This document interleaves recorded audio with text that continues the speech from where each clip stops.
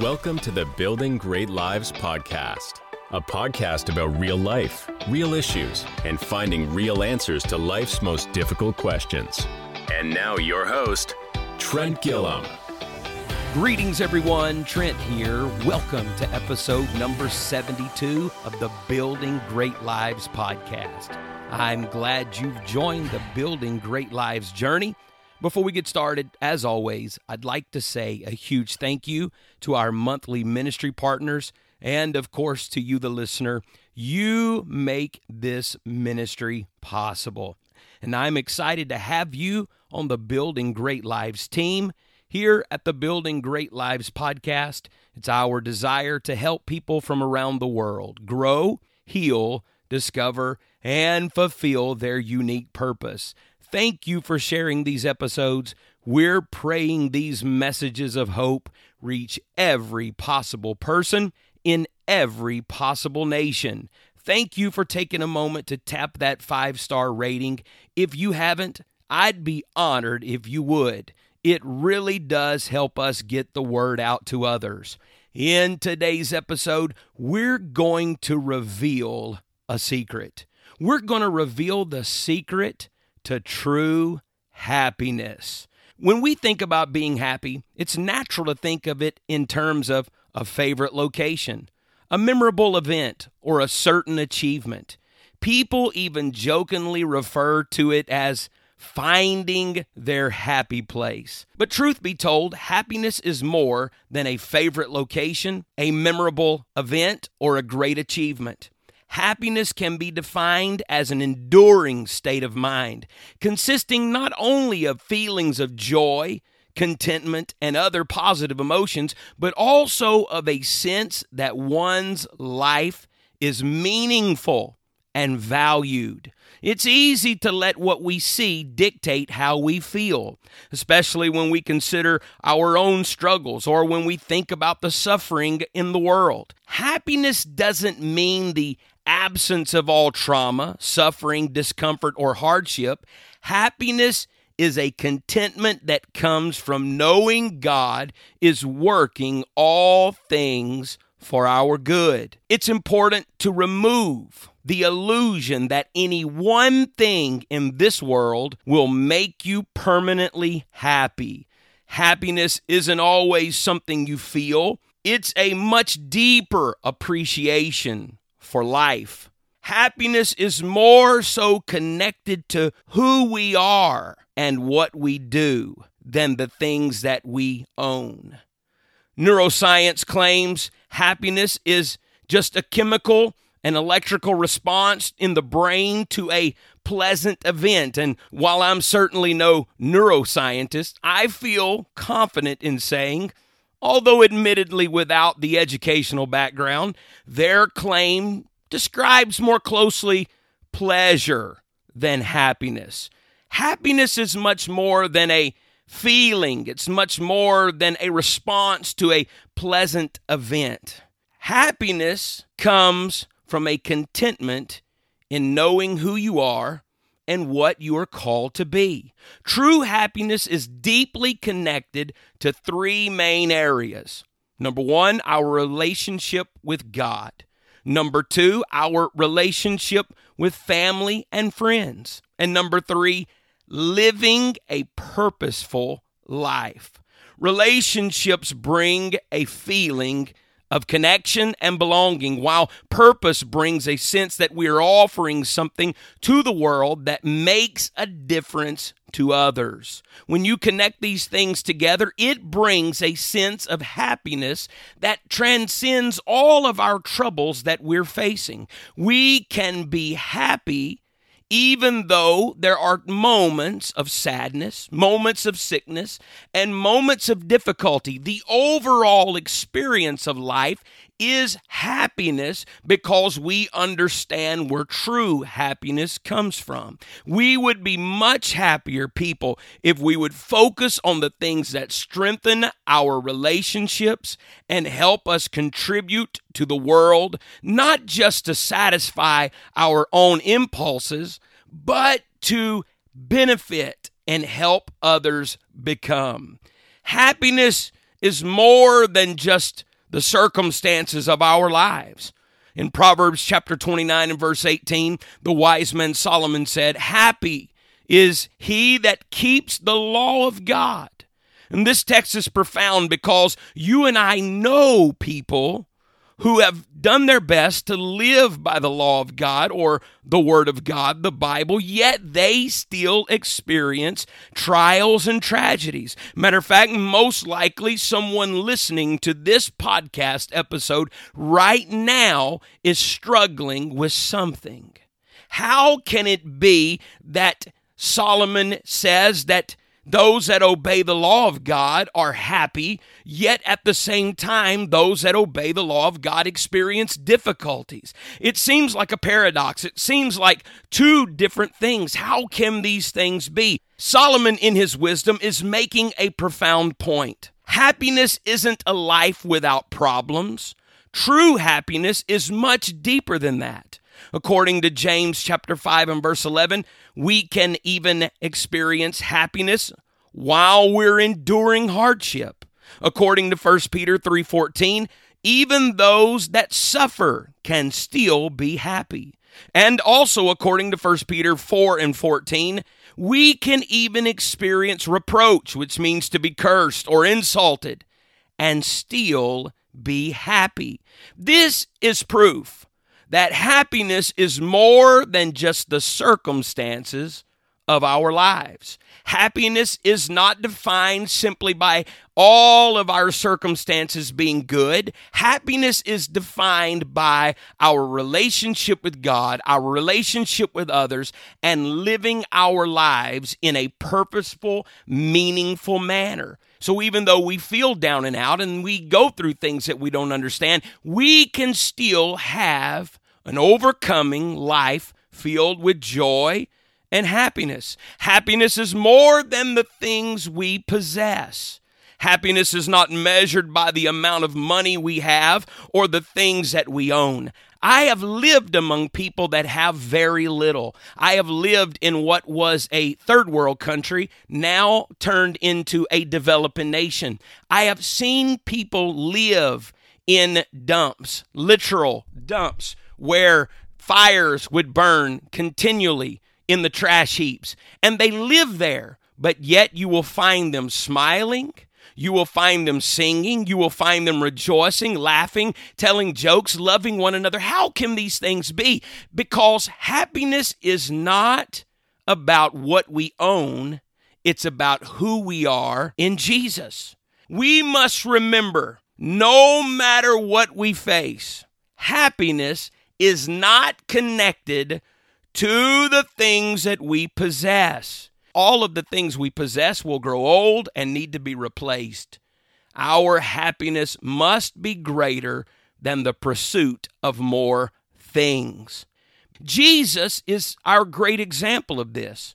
According to 1 Timothy 3:16, Jesus was God manifest in the flesh. He wasn't 50% God and 50% man. He was all man and all God. And as man, he grew, the Bible said, in wisdom, stature, and favor. This means he grew in experience, maturity, and influence. Jesus, being human in all aspects, the Bible tells us in Mark chapter 11 and 12 that Jesus was hungry. In John 4 and 6, we learn that Jesus got weary. In Matthew chapter 8, verse 24, we learn that Jesus slept. Even in John chapter 11 and verse 35, we learn that Jesus wept.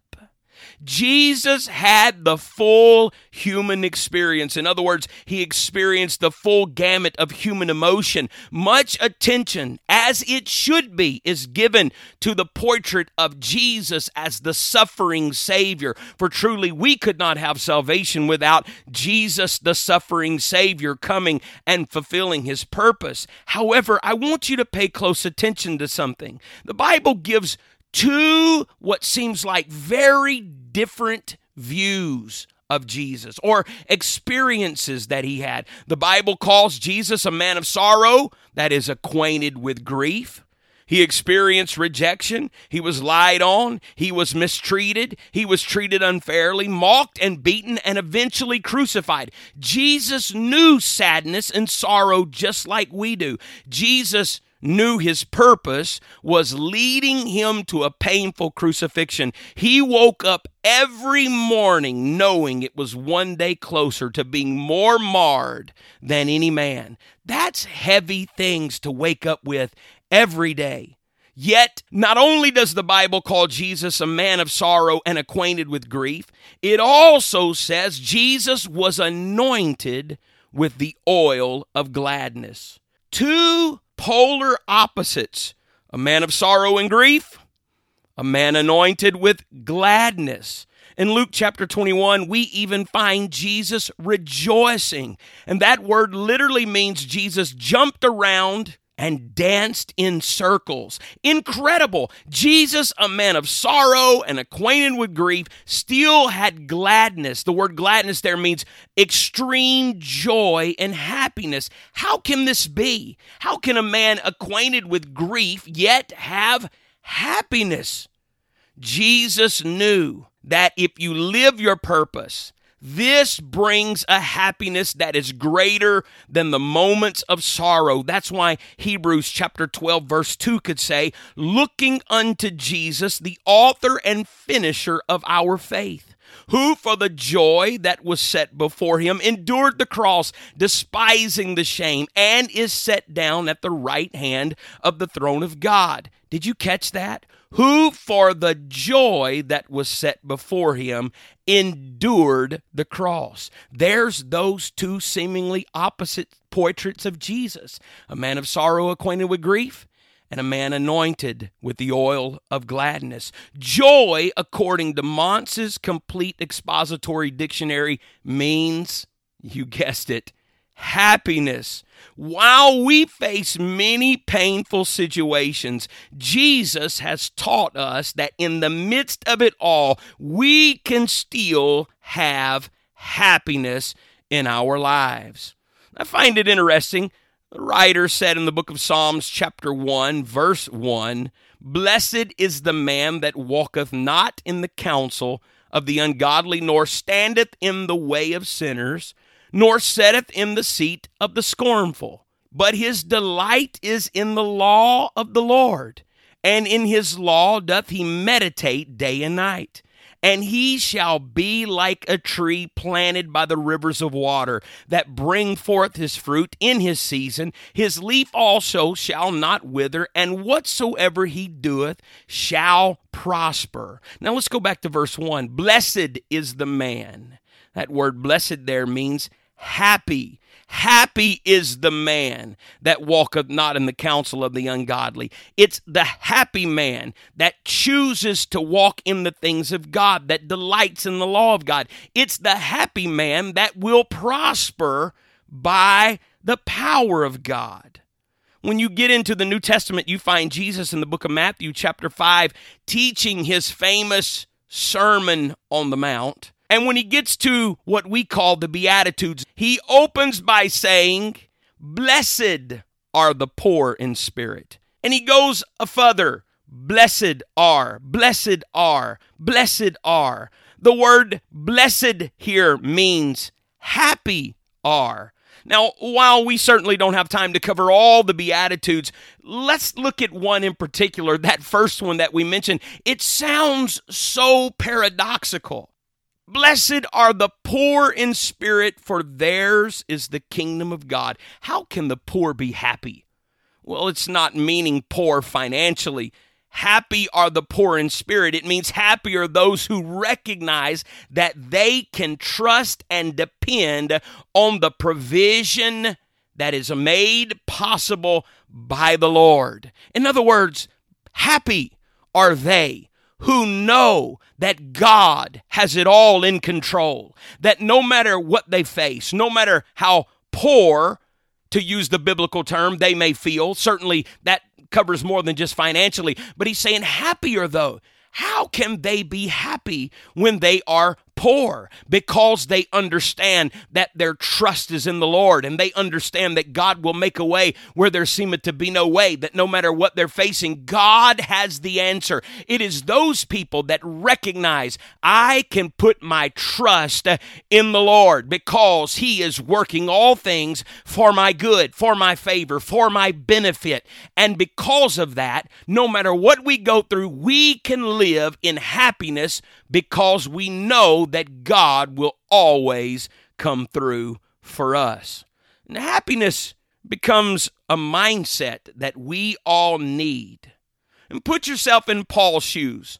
You've been arrested for doing nothing more than praying in the temple. You've been charged with a capital offense of which you are completely innocent. And now you've been unjustly imprisoned for 2 long years. And at last, you have a chance to speak up and tell your side of the story. What would be the first words out of your mouth?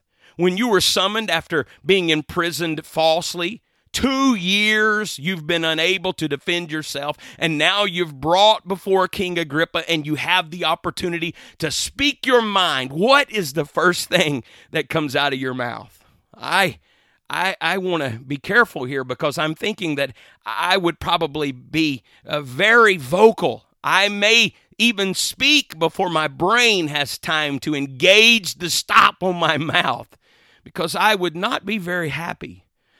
How did Paul respond to this? What did Paul say? In Acts chapter 26 and verse number 2, Paul said, I think myself happy, King Agrippa, because I shall answer for myself this day. I think myself happy? I think my response may have been different. I may have said, oh, King Agrippa, I think myself irritated. I think myself agitated. I think myself mad. But not Paul. Through it all, he thought himself happy. Since life and death are in the power of the tongue, it could be said happiness and misery are in the power of the mind. There are some things that we can do that will unlock the secret to happiness. Number 1, salvation. The psalmist declared in Psalms 144 and verse 15, happy are the people whose God is the Lord. The psalmist also declared in chapter 146 and verse 5, happy is the man whose hope is in the Lord his God. Trials are temporary. All things in this life will pass away. Eternal things are forever. Those that are born again have hope beyond the troubles of this world. The absolute key to happiness begins with salvation, a relationship with God. No matter what we face, we always have a reason to be happy, because our names are written in the Lamb's book of life. Number 2, be content. Some people spend their lives chasing what they don't have instead of enjoying what they do have. Being content doesn't mean settling for less or not pursuing your dreams. The Oxford Dictionary of Languages defines content as in a state of peaceful happiness. Philippians chapter 4 and verse 11, for I have learned in whatsoever state I am, therewith to be content. Paul followed up talking to Timothy in 1 Timothy chapter 6 and verse 6 through 8. But godliness with contentment is great gain. For we brought nothing into this world, and it is certain we can carry nothing out. And having food and raiment, let us be therewith content. And the writer of Hebrews said in Hebrews 13 and 5, let your conversation be without covetousness, and be content with such things as ye have. For he hath said, I will never leave thee, nor forsake thee. Happiness comes when we start living in what God has already done. We should rejoice in what he's done instead of living in frustration over what we're waiting on God to do. Number 3, secret to happiness is to have an attitude of gratitude. The Lord wants us to have a spirit of gratitude in all we do and say. When we are grateful, we will have a greater happiness and satisfaction in our lives. The same as the one leper that returned to give thanks unto the Lord. Gratitude reminds us of God's blessing in our lives. Gratitude glorifies God. Gratitude brings peace. Gratitude draws us closer to God. Gratitude deepens our faith in God. Gratitude brings contentment. And with contentment, gratitude brings joy. What are some of the things that you're grateful for? Number 4, secret to happiness is don't chase happiness. Pursue purpose. Purposely find ways to serve others. Live for something that transcends your troubles, elevates others, and will live on long after you're gone. And the 5th secret to happiness is develop habits of happiness. Cut out the happiness killers. If you have a non-essential in your life that keeps you stirred up and angry all the time, cut it out. Certain types of videos, social media, news, or dare I say, politicians, if they have to use anger and hate to keep you engaged, it's time to disconnect from those things. They are happiness killers. The children of God should be the happiest people in this world. It's not that we don't face difficulties. We certainly do. But we have eternal hope. Therefore, we live in a happiness that transcends all troubles. Take some time to write down the things you're grateful for. I've heard some suggest a 30-day model. I've heard others suggest the 29-90 rule, where you write down 3 things you're grateful for 21 days, and then after 21 days, you evaluate everything that you wrote down, and then repeat that process for 90 days. I suggest personally that you set achievable goals, start small, and increase as necessary. You've got to get it in front of you, whether you write it in your phone, think it in your mind, put it on a piece of paper. You've got to get it in front of your face, the things that you are grateful for. It will remind you of how blessed you are. It will bring happiness into your life. If you allow the troubles and the dilemmas of the day to spend more time in front of your eyes than all the things God has blessed you with, then no wonder you feel troubled all the time.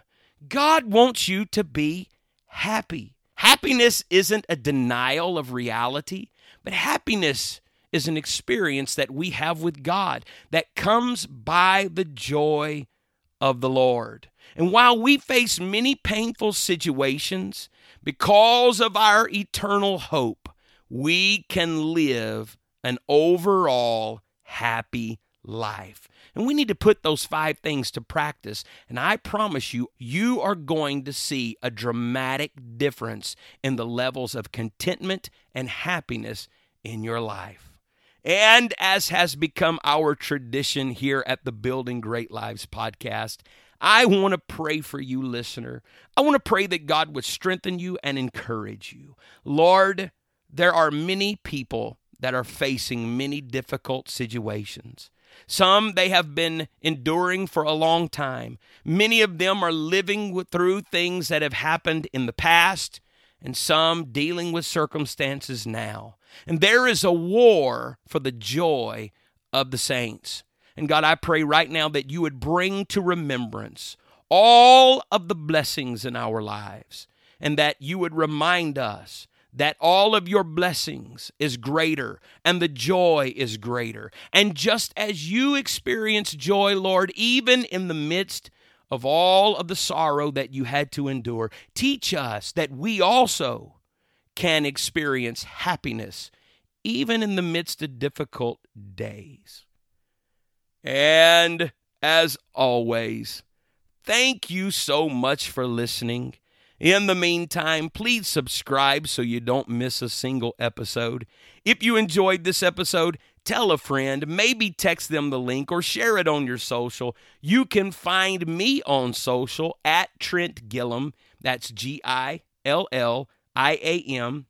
On Instagram at Rev Gilliam. You can also reach me at Building Great Lives Podcast at gmail.com. And I look forward to hearing from you. And until next time, let's keep building.